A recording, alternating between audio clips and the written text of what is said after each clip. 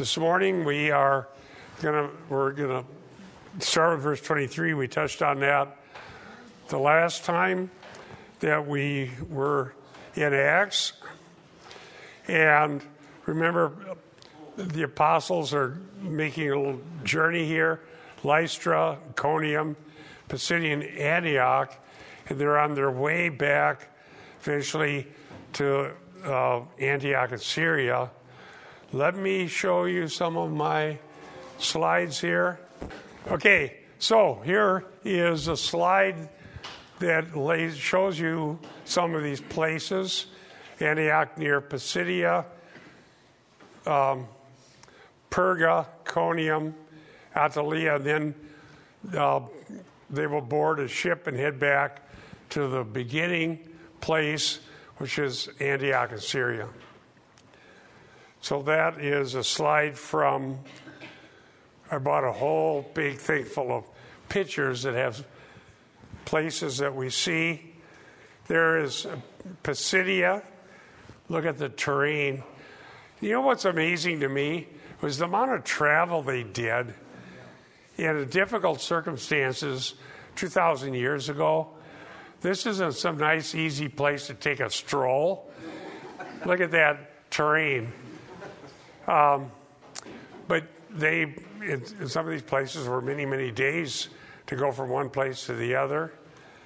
Here is a picture of a colonnaded street in Perga that we're going to mention. And the main street of Perga, according to this data I have on my slide, ran from the Acropolis on the northern side of the city to the Hellenistic and Roman gates. And so there were columns that were done in the reign of Tiberius, AD 14 to 37. So that puts us basically in that period when Paul was there.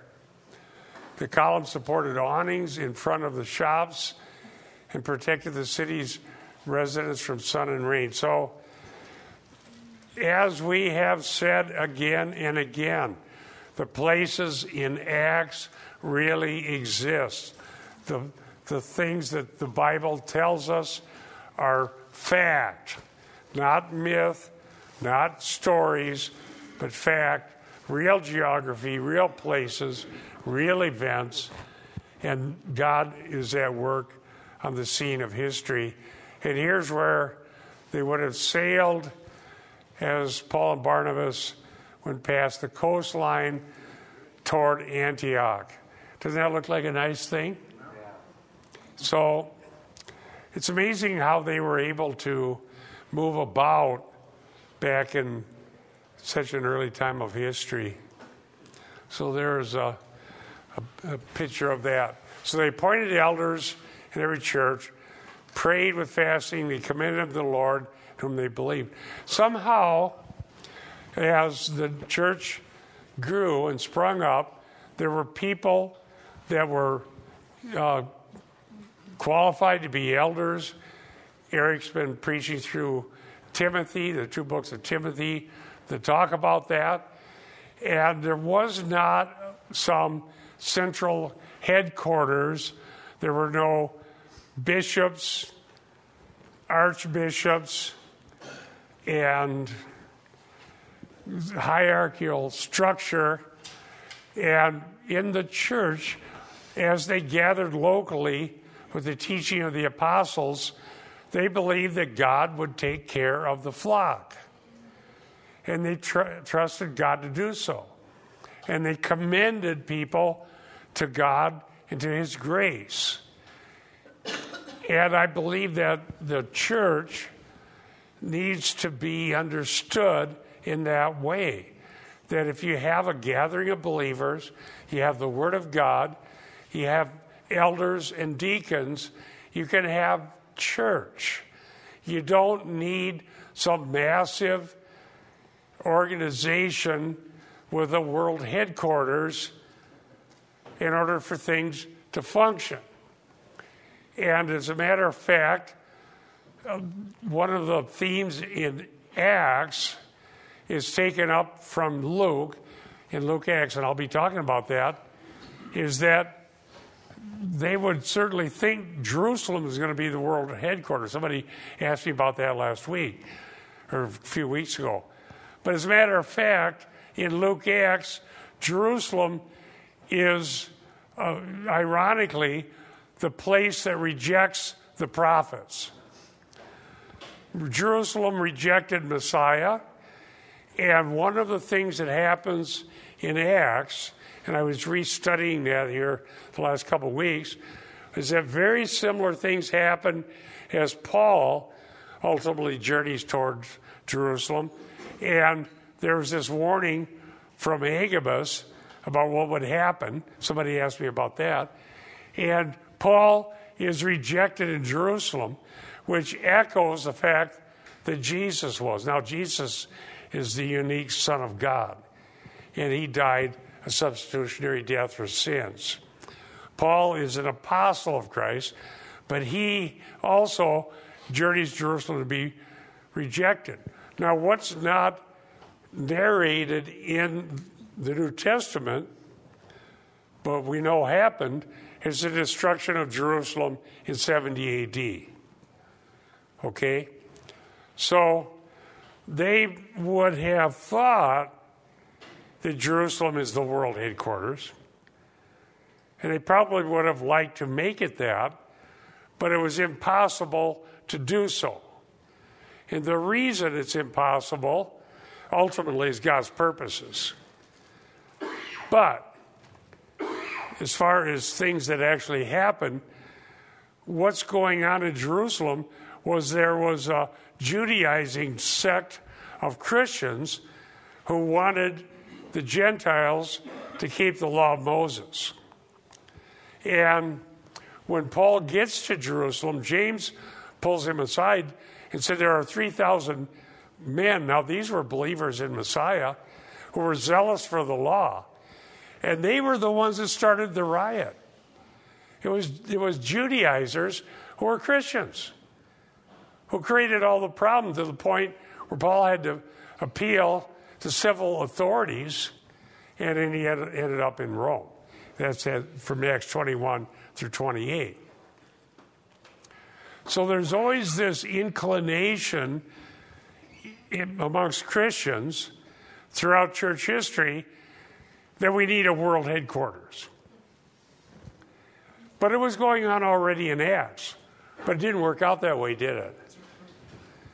And if you read Luke Acts carefully, Jerusalem is a problem, not a solution. But that's not the end of the story, because they kept asking Jesus in Luke 24 and in Acts 1, now are you going to restore the kingdom? And they were to wait at Jerusalem until the outpouring of the Spirit. And what Jesus said is not for you to know the times and the epochs which are fixed by the Father's authority. So what we're learning as we read the whole counsel of God on this is that at the very beginning, Jerusalem is going to reject Messiah and then reject the apostles and ultimately come under judgment. Predicted in the book of Luke and also in Matthew. But it's not the end. There's a later time yet coming. That's why we believe in a future millennial kingdom. That God will restore Jerusalem and he will keep all of his promises. But in between is the church age. Okay? During this entire time, from Pentecost till the rapture, there's no world headquarters. The church is organic, and the head of the church is in heaven. The headquarters are at the right hand of the Majesty on high. And that is found. Eric, if you could look up Psalm 110, and when you do, comment on what Psalm 110 has to do with this whole issue of Jesus being in heaven, what's going on the earth, and why Psalm 110 is always cited in the New Testament in many, many places. Go ahead. Psalm 110:1. And as Bob's mentioned many times, this is the most prolifically quoted Old Testament passage in the New. So if you're looking for the passage in the Old Testament that's cited more often than any other, it's Psalm 110:1. It says, "The Lord said to my Lord, sit at my right hand until I make your enemies your footstool." You know what's so beautiful about that is in the Hebrew, it literally says there's an utterance between Yahweh and my Adonai. Uh-huh. And what's interesting is in the Hebrew, the my, it's a pronominal suffix. So it literally is David's Yahweh is saying to his Adonai, or I'm sorry, Yahweh is making utterance to his Adonai. Well, the significance of that is who could be the Lord of David? David is the greatest king on the planet because he's the king of Israel. So if you're going to be a Lord over David, there's no higher authority on earth. So the only Lord over David is God. And so you have Trinitarian language right there in Psalm 110:1. Didn't Jesus say something about that in his interaction with the authorities? Exactly. Yeah. So remember, Jesus asked the question, well, whose son is the Messiah going to be? And they said, well, the son of David. Well, he cites Psalm 110:1 then and says, well, how can he be his Lord? In other words, how can he be a son of David and yet also be the Lord of David? And it says with that, they didn't dare to ask him any more questions. They didn't want to try to answer that. Yeah. But Bob, you're right. That's so significant because it shows us that Jesus is the one who has all authority. He's now, the doesn't one... he rule in the midst of his enemies? How does that work? Yeah, is amen. that in Psalm 110? Yeah, in fact, it goes on to say in verse 2, the Lord sends forth from Zion your mighty scepter, rule in the midst of your enemies. Your people will freely offer themselves on the day of your power in holy garments. Well, anyway, it starts with him in the New Jerusalem. Right now, he's at the right hand of God. But one day it's going to extend to the earth as he descends and sets up the millennial kingdom that will be for 1,000 years, as you were mentioning. On the earth. On the earth, okay. That's right. And look at verse 4 as well. That was cited in Hebrews. That's right. So this is the language from verse 4. He says, the Lord has sworn and will not change his mind. You are a priest forever after the order of Melchizedek. So Melchizedek, remember, is a priest and king of Salem. What's unique about Christ is that he's both priest and king as well. You had priests and you had kings, but he's both. And the author of Hebrews uses that to prove that Jesus is ruling from heaven. Amen. That's right. As priest and king. That's right. Okay. Now, during the church age, the world headquarters is in heaven. You can't go on a cruise ship to get there. I know cruise ships are a sore topic right now. But you can't get an airplane ticket. Well, you can get there, but you have to die. Okay? So, and the author of Hebrews is so clear about that Jesus is ruling from heaven, but that doesn't mean he's not accessible. Because he hears us. He hears us. John says if we ask anything according to his will, we know he hears us. Hebrews 4:16, we have a high priest who's touched with the feelings of our infirmities, and he hears us. He brings timely help. So we have access to the Lord, but he's in heaven at the right hand of the Father. Now, why am I saying this? Because it's interesting as you study church history, you see an entire story for 2,000 years of Christians trying to create world headquarters here and there. And they try to subjugate nations. That's the 100 Years' War. Okay? You have the Vatican. You have Constantinople. And then you have various denominations that spend umpteen millions and millions of dollars to create their own world headquarters and staff it with people with various titles for a lot of money. And in the end, it's always run by people who don't know Christ. The grandchildren of whoever founded it. And so I'm thinking this through. So I'd like to do this in Sunday school so people can respond. Because I just read a book, and then when I'm writing my article about the book, I'm going to bring all this up. Church history is part of providence. Providence contains good and evil. Church history is not normative. Okay? Why? Because during church history, from the death of John the Apostle until the rapture, during that entire time, there are no authoritative apostles on the earth. And the very earliest Christians knew that. And what we have is the authority of Scripture and the priesthood of every believer. There are so many people, including people that we normally would agree with, who think that church history is normative and binding. So many people believe that. But I'm saying they're dead wrong and that they cannot defend their position biblically. Because if they're going to defend it, then they have to have a promise from the apostles that says, you shall go to Constantinople and create the patriarch of the Greek Orthodox Church, and that's the church. You shall go to the Vatican and have a pope, and that'll be the apostle of Christ. You shall, if you're Assemblies of God, go to Springfield, Missouri, and have the president or something of the denomination. Or you shall go to Texas and have the Southern Baptist Convention, wherever they are. Or you shall go to, and you name it, go to somewhere in England and have the Anglican bishop, whoever's in charge. You shall do that.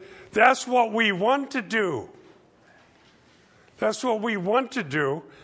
But is it ordained by Christ? And here's what I want to know.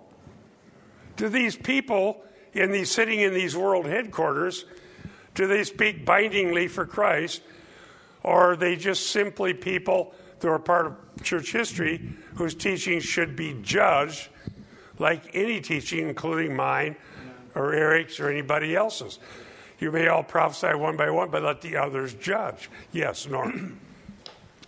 As you mentioned, there was no world headquarters at that time. And the one thing they did have, though, they did have the apostles, yes. Original apostles. And we don't have apostles today. Exactly. We do have their teaching today. So right. I mean, that's our authority, is to go to the Word and not to world headquarters. World headquarters. Yeah. Well, see, Luther knew that. Good point, Norm. Luther knew that. I have the complete works of Luther. I'm not saying don't study church history. I'd be a hypocrite if I did. I spent a lot of time studying church history. And I can cite lots of different people.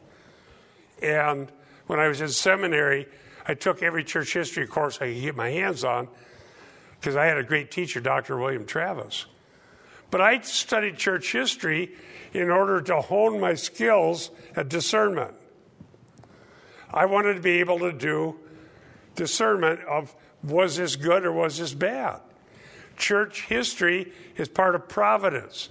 God's in charge of providence. All right? Providence contains good and evil. How do I say that? Well, remember what Joseph said to his brothers at the time of their reunion? You meant it for evil, God meant it for good. What had they done? Well, they had sold him out. They dumped him in a ditch and told his dad that they were dead, or that he was dead. Is that Genesis 50 and verse 20 or not? Is that it? Somebody look that up. I don't want to make a bad citation here. I think it is. Church history contains good and evil. How else do we know that? Well, we know it from what Peter preached on Pentecost. That would be Dan Flaherty. Do you want to look up I think Acts 2:23. If that's the wrong one, find the right one. It says, whom you crucified at the hands of ungodly and evil men. I want to show you how providence contains good and evil. Okay, go ahead. Yeah, you're absolutely right. It's Genesis 50:20. What you meant for evil, God meant for good. Wow. Yeah. I got one right. Hey, one thing, Bob, I was going to just point out, again, you see this idea of appointing elders. In Titus 1:5, that's exactly what Paul commands. You're to appoint elders in every church, but there's never a command to appoint apostles. Why? Because you only have one set of them. Yes. And that's one of the points you made in the 1 Corinthians, that Paul was the last of all. Yeah, 15. The last in the 16. That was a good sermon you did. We put that up. By the way, we took Eric's sermon and we're putting it up as the CIC podcast, where he talked about what apostles actually are. Okay, Acts 2:23? I hope. Yes, this Jesus delivered up according to the definite plan and foreknowledge of God, you crucified and killed by the hands of lawless men. All right. That is a key one. Acts 2:23. I got 2 verses right on one Sunday. Daylight savings time didn't hurt me anyhow. I'm thankful for that, by the way. Acts 2:23. But it says by the predetermined plan and foreknowledge of God. It was God's purpose that his own son would be rejected and crucified, but it was done by the hands of evil men. So God ordained what would happen, but yet those who did it are still morally culpable. The same is true, Joseph. And so when I say what I do, providence contains good and evil. God's purposes are going forward. God's purposes include what all happened in church history, but that doesn't mean it's all good or valid or to be repeated purposely. We're to learn from it. Like his brothers are to learn from what had happened. We need to learn the moral law of God. So we have the authority of Scripture and the priesthood of every believer. So when we study church history, we have to make moral decisions. Is this good or is this bad?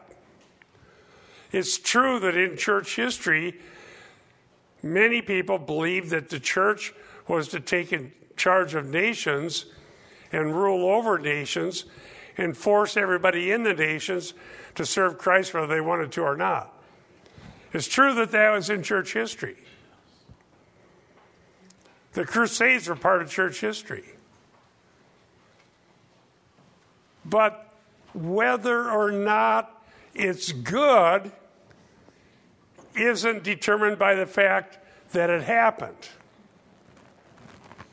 And don't start thinking, well, they were closer to the time than we are, so they must have known something we don't know. I've heard that. I've heard people say that. Oh, they must have known.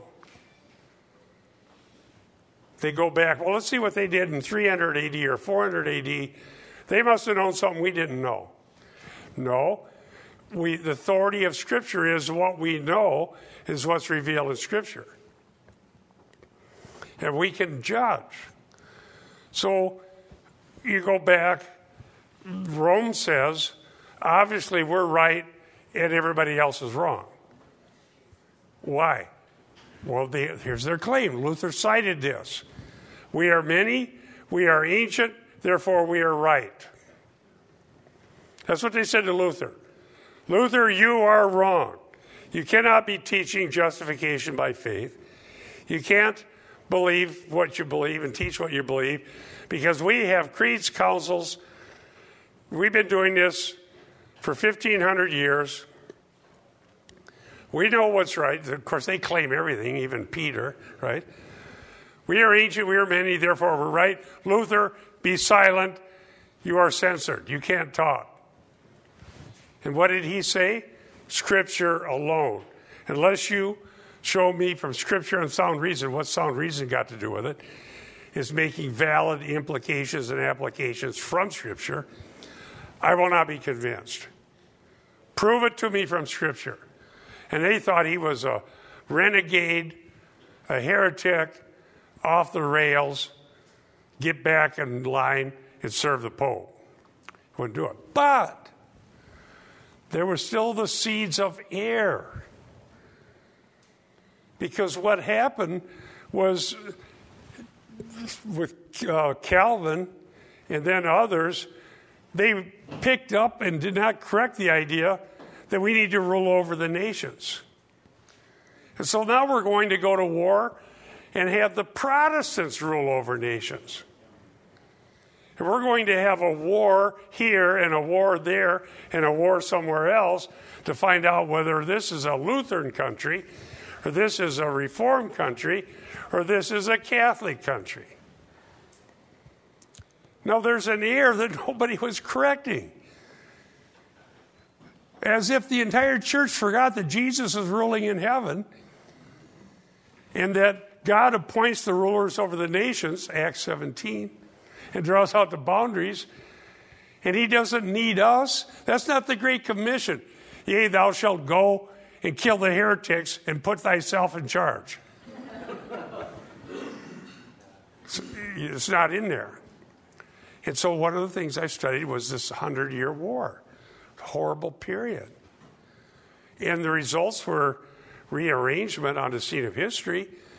My ancestors were from France, and they were Huguenot, and they were Protestants who wanted to serve God through the gospel.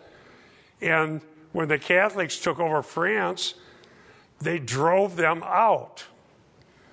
If you're not going to submit to the Roman Catholic Church, you can't be in France. You decide you're going to swear allegiance to the Pope or you're going to get out. My dad had done a bunch of research in our family tree. Well, my ancestors were among the ones that got out. They went to Holland or to the Netherlands where they were free to believe the gospel. But that's church history. But is it right that the church rules over the world? Yes. Is there a distinction between the 100-Year War and the Crusades? Or are they yes. one and the same? The Crusades happened 500 years earlier. There were no Protestants at the time. But the point is, this basic misunderstanding of the church and the authority in the church is found throughout church history. Why am I passionate about this right now? I've spent our vacation reading a book by a guy by the name of Tim Keller, who's well known and loved. But the whole thing, he actually thinks that we need to create some kind of a millennium on the earth by making peace with the world and attracting them in. And in his book, he's actually saying, and it's been done before, just look at from 500 AD to 1500. He sees that as good. Tim Keller sees it as good. Now, I got to write an article about this, so I'm trying it out on you. How is 500 AD to 1500 good? Are we going to own the Crusades? Is that good? What is this guy thinking about? He's post-millennial, although he won't come out and actually say that's what he is. But he's post-millennial. America in the 19th century was a post-millennial Christian country. Princeton theology from 19th century. Charles Hodge, post-millennial. Finney, post-millennial. Presbyterian, post-millennial. We're going to turn America into a Christian nation, and we're going to make the unbelievers obey the law of Christ whether they want to or not. That was the idea. We're going to bring the millennium. Now they're saying, well, we're going to entice them rather than command them. But what if they don't want to? Well, then we're going to keep erasing the boundary between the church and the world until the church is full of unbelievers. And then we're going to Christianize them. So I've got to write about this. That's not how you learn from church history. Postmillennialism is a lie. It's not taught in the Bible. And they say, well, there's all kinds of different views, so we can choose whichever one we want. Go ahead, brother. Yeah, I was going to, just on the period of time of 500 AD to 1500 AD, which Keller, who is he's one of my most passionately disliked authors, by the way. All right. And I was saying that for years, so thank you for writing. And you went through a terrible experience to read anything by him, in my opinion. But, there was a little thing called Islam that came along in the late 600s. Okay? Now, this is speculative, but you had this thing that Tim Keller was talking about as a perfect, wonderful millennial type thing. God had other ideas. He brought Islam onto the scene as judgment. And this is, I'm speculating, but if it was so perfect, why did God bring Muhammad on, who truly did? I'd say he allowed Muhammad. He allowed him to come on, and Islamic ideology is enshrined in the idea that you will force people, force them to believe. Yeah, Islam means submit. They don't have any idea God loving, just submit, submit, submit. Okay, but here's my bigger point. We can have this discussion only if we believe in the authority of Scripture and the priesthood of every believer. And we can look at any period of church history and read and learn and study. There's some good things. There's things that I think Luther standing up for the authority of Scripture and the priesthood of every believer is a good thing. And that when we were having trouble in the ministry I was a part of in the 80s, we didn't know what to do, and that's what gave me some guiding light. Because we'd seen everything go wrong in the 70s, this group, that group, the other group, kind of hit the skids. And we thought, what are we going to do? What are we going to do? We didn't have a world headquarters. We didn't have somebody say, this is the way we've got to do it. And the only thing we could think of was follow the Scripture. I'm glad I couldn't think of anything else. And I was comforted by the idea of the authority of Scripture, priesthood of every believer. So when they appoint elders and they commend them to the Lord, that's not caving in. That's not inadequate. That's not failing. Because every local church has the Scripture and has the grace of God. And if there's godly elders that meet the qualifications, they are not in bad hands. They're not left to flounder. They are solid in that they go to the Lord and they search the Scriptures and they do the means of grace, Acts 2:42. And I've met solid Christians, online version of meeting or sometimes phone, all over the world through the writings. And it's amazing the people out there that love the truth. God has his people all over the world. And God will raise up churches. But we've always got to go back to the bedrock principle, authority of Scripture, priesthood of every believer. We can go directly to Christ. We can search the Scriptures. We can interact with one another and correct error and learn and grow and see various gifts expressed in the church. It doesn't take world headquarters.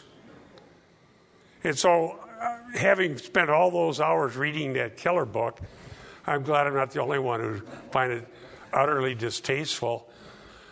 But it's you know why? It's sociology. It's not theology, it's sociology.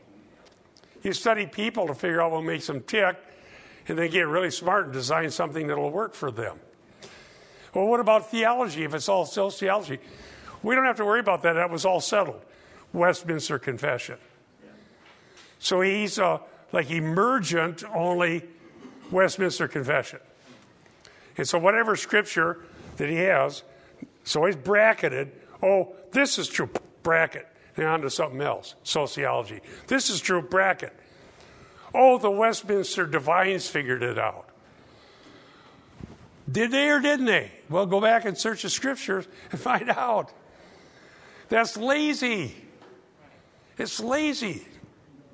If there's anybody that hears this, let me give you the advice that my teachers gave me in the early 70s. To my shame, I didn't listen to them. At the time, it took me 10 years to listen. I had to go get beat up by dumb things and then come back and listen. They had already been beat up by the latter rain movement. This was Assemblies of God, okay? Not known necessarily for scholarship, but I happened to get there when they had some fantastic scholars. And they saw my propensities. I was a young man in my 20s. These guys that are about the age I am now saw that. Several of them said the same thing to me. Bob, here's what you need to do. Learn the Greek and stay in the Bible. Oh, because they saw me, watchman knee, and I'm going to be pious. Nope, Bob, learn the Greek and stay in the Bible. So, all right, so I learned the Greek while I was there. Took it for 2 years. Got what tools we had then, not like what we have now, but there were tools. They were in books. And then I went off to try to find the latest, greatest move of God. But when that hit the rocks back in the 80s, I remembered my teachers, Reverend Snow, Reverend Levine, Reverend Smith, Reverend Phillips, dear brothers who said, learn the Greek and stay in the Bible. And you know what? I got all the stuff back out. I got my books back out, and my concordance, my lexicons, and just did that. That was in 1983. I've been doing it ever since. Stay in the Bible, teach the Word. Okay? I don't have any world headquarters to call to come over here and straighten me out. But if you have the best reading of scriptures that I miss, that'll straighten me out. We got to submit to the authority of Scripture. So that's a lot to be said about church history and unity. What unites the churches is the teachings of the apostles who speak for Christ. There's our unity. There's our unity. We keep going back to the original source, which is Scripture alone. I mentioned the Westminster Confession. There are plenty of true things in there, but it's not all true. Read it as you read any church history. Judge whatever said by Scripture. If it's true, cling to it. If it's because it's scriptural, if it's false, rebuke it. Do the same thing with Luther. Luther said, authority of Scripture, priesthood of every believer. I say, amen, amen, amen. Then Luther teaches wrong baptism. So I correct it. No, Luther, you're wrong about baptism. And here's how. Not because of me, but because of Scripture. I'm just practicing what Luther said to do. Authority of Scripture, priesthood of every believer. So then they went through Pisidia, came into Pamphylia. And when they had spoken the word in Perga, they went down to Attalia. From there, they sailed to Antioch. Now, I already showed you that. Here it is. Here's where all they went. It's amazing. Now, I have some details, but if you look this up, these were perilous journeys. A lot of things could happen. A lot of people died traveling, but they were willing to go on foot, by boat, whatever they did, to be able to get the gospel to new people and to encourage the churches. Notice it says when they had spoken the word. And as I say in my slide, that says it all. Everywhere they went, they taught the Word of God. The Word of God is powerful, sharper than any two-edged sword. It pierces right into the very heart of people. And that's our weapon, that's our safety. That's how we stay free from Satan.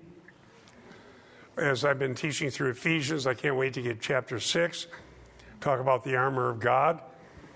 But that's where we need to be. because God cannot lie and God has spoken. The term commended, paradidomi, didomi is to give or giving, and para is a prefix, sort of giving over, handing over to. So commended is handed over, would be a common way to say it, to God's grace and to God's word, and to God's care. And they committed to God's enabling power the work of the ministry. Now, this doesn't mean there weren't errors and problems. There were many. That's what the epistles are about. But we need to correct error as it arises and get back on a straight and narrow. The journey from Pisidian Antioch to Perga was 175 miles long. According to one of my sources, about 11 days of travel. And then they went to the seaport. Let me quote Dr. Schnabel about Perga and what sort of culture they were dealing with there. Schnabel, quote, "The high level of Greek education and culture in Perga is demonstrated by inscriptions that document the presence of physicians, philosophers, philologists, athletes, actors, poets, singers, mimes, musicians, and dancers, some of whom were active in other regions. For example, in Ephesus, Pergamum, Thyatira, Sparta, Rome." Luke notes the return journey from Attalia to Antioch in Syria.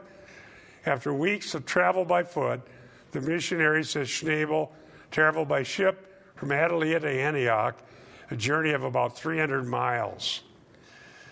Luke comments in verse 26 that Antioch was the place where Paul and Barnabas had been commissioned by the church to embark on a new missionary initiative which had taken them to Salamis, Paphos, Pisidian Antioch, Iconium, Lystra, Derbe, Perga, and other cities.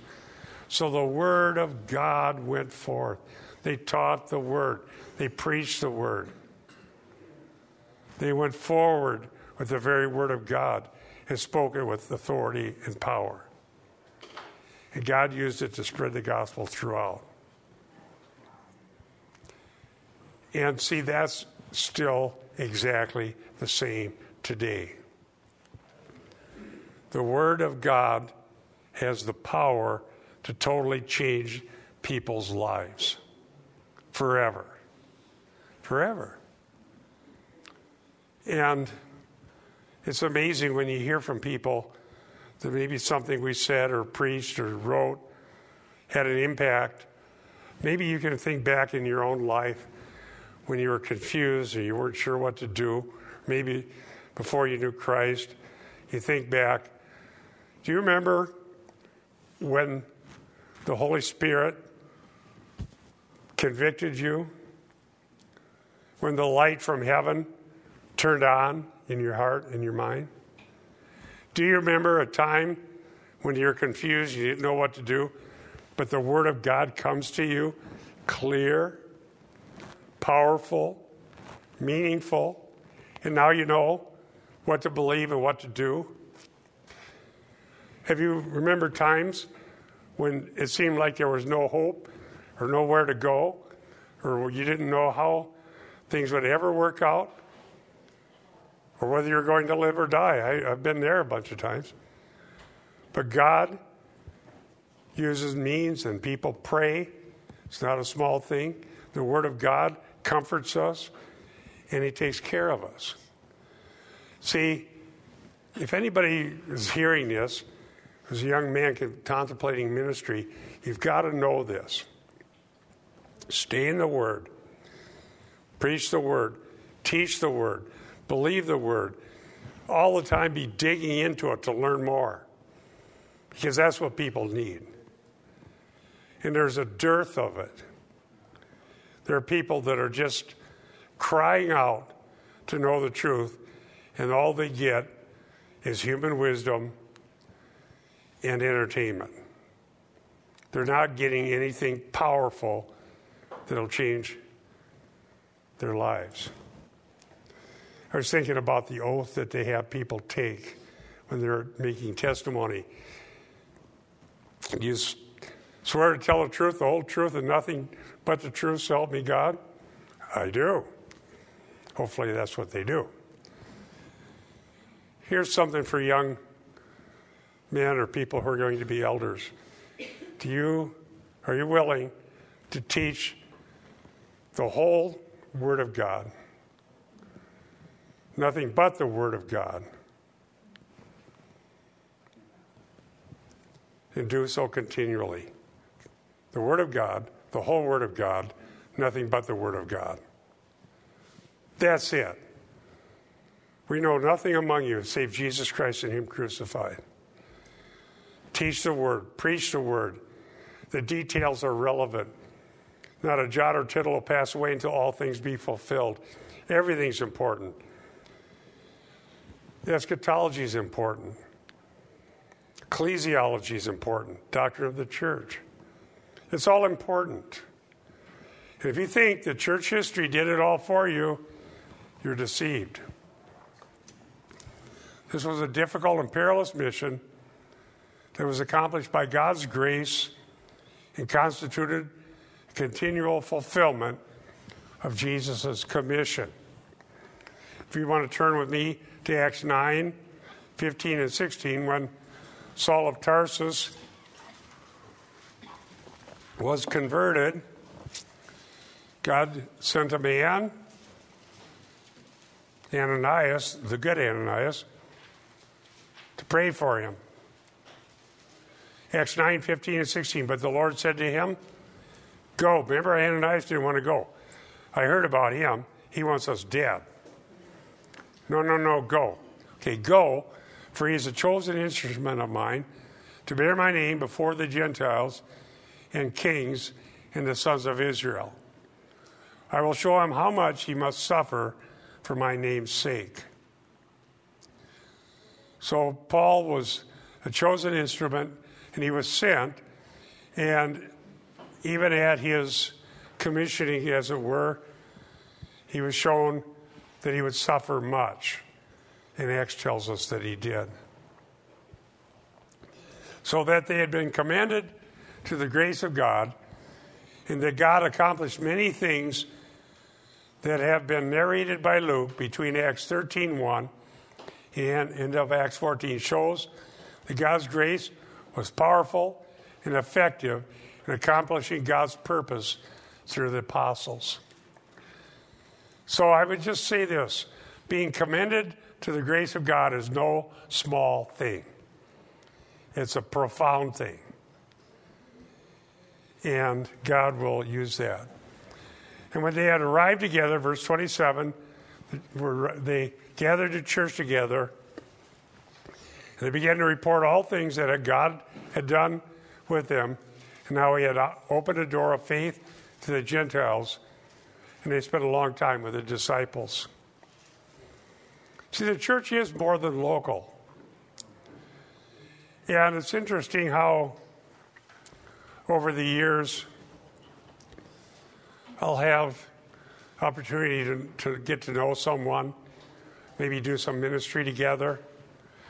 I want to honor someone who I haven't heard from him. I'm worried about him. He's lost his hearing. But Dr. Oral Steinkamp, a dear friend of mine, we did ministry together. We had a conference about rejecting the modern day apostles and prophets. He was one that was there. And I traveled to his place and did seminar, and he came to ours, and I had lunch with him. And he's toward the end of life, if he isn't already with Jesus. But I want to honor him. I didn't know anything about him, but we met each other, and we were at one in the gospel immediately. Imagine what heaven's like when we gather with people we've known. So this is Luke's summary. There would have been many, many more details included. And so don't let me give the impression that I despise church history, because I do not. I love studying church history, because in it, you also see the testimony of God's grace converting people.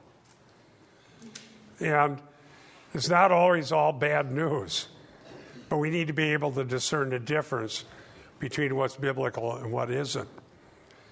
And so we're part of church history ourselves in our little spot, in our little corner. And I pray that we could do whatever we do faithfully and see if the Word of God is taught clearly, profoundly, consistently. God is going to use that to change lives in a profound way that will echo out across many other lives. Every person in a family has a powerful influence on everyone in that family, everyone in a tribe, anyone in a place of work, anyone anywhere. We're all ambassadors for Christ. And that's why it's so crucial that the Word of God be purely taught, because this is what's equipping you, dear saints, for the work of the ministry. And the better you know it, the more powerful that will be. And the better answers you'll have for questions in your own life. The wisdom of man is worthless. I've got a sermon coming up where I'll talk about that. It's just of interest. I'm not saying there isn't anything to be learned from general revelation. I don't want to be saying that. I'm talking about the foolish wisdom that purports to be spiritual, but it's not the gospel. It's certainly not worthless to know how to repair your car. And it's not worthless for physicians to know how to heal sick people, according to general revelation. But when it comes to changing lives into the image of Christ, only the Word of God is going to do that. So that was how this happened in Luke Acts. And Gentiles were added to the church, and God was at work. So do we have any comments or questions, as we got about 5 minutes here? Yes, Brother Eric.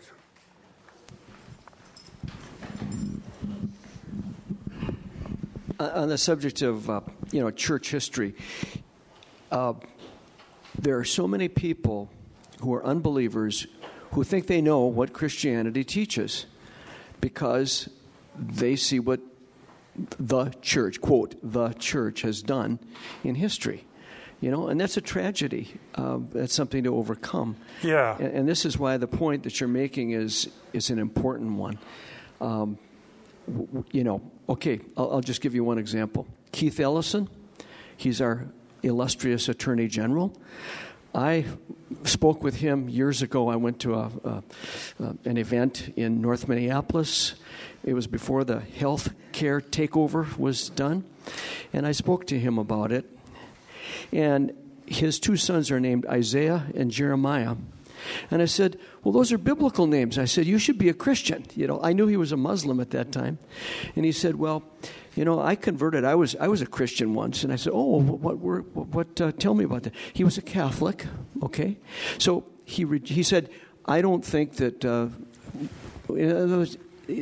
I'm struggling here to explain this, but I think he had a flawed understanding of what he certainly did not know biblical Christianity because they didn't teach it. I'm sure that nobody taught that in his church. So he rejected what he thought was Christianity and became a Muslim.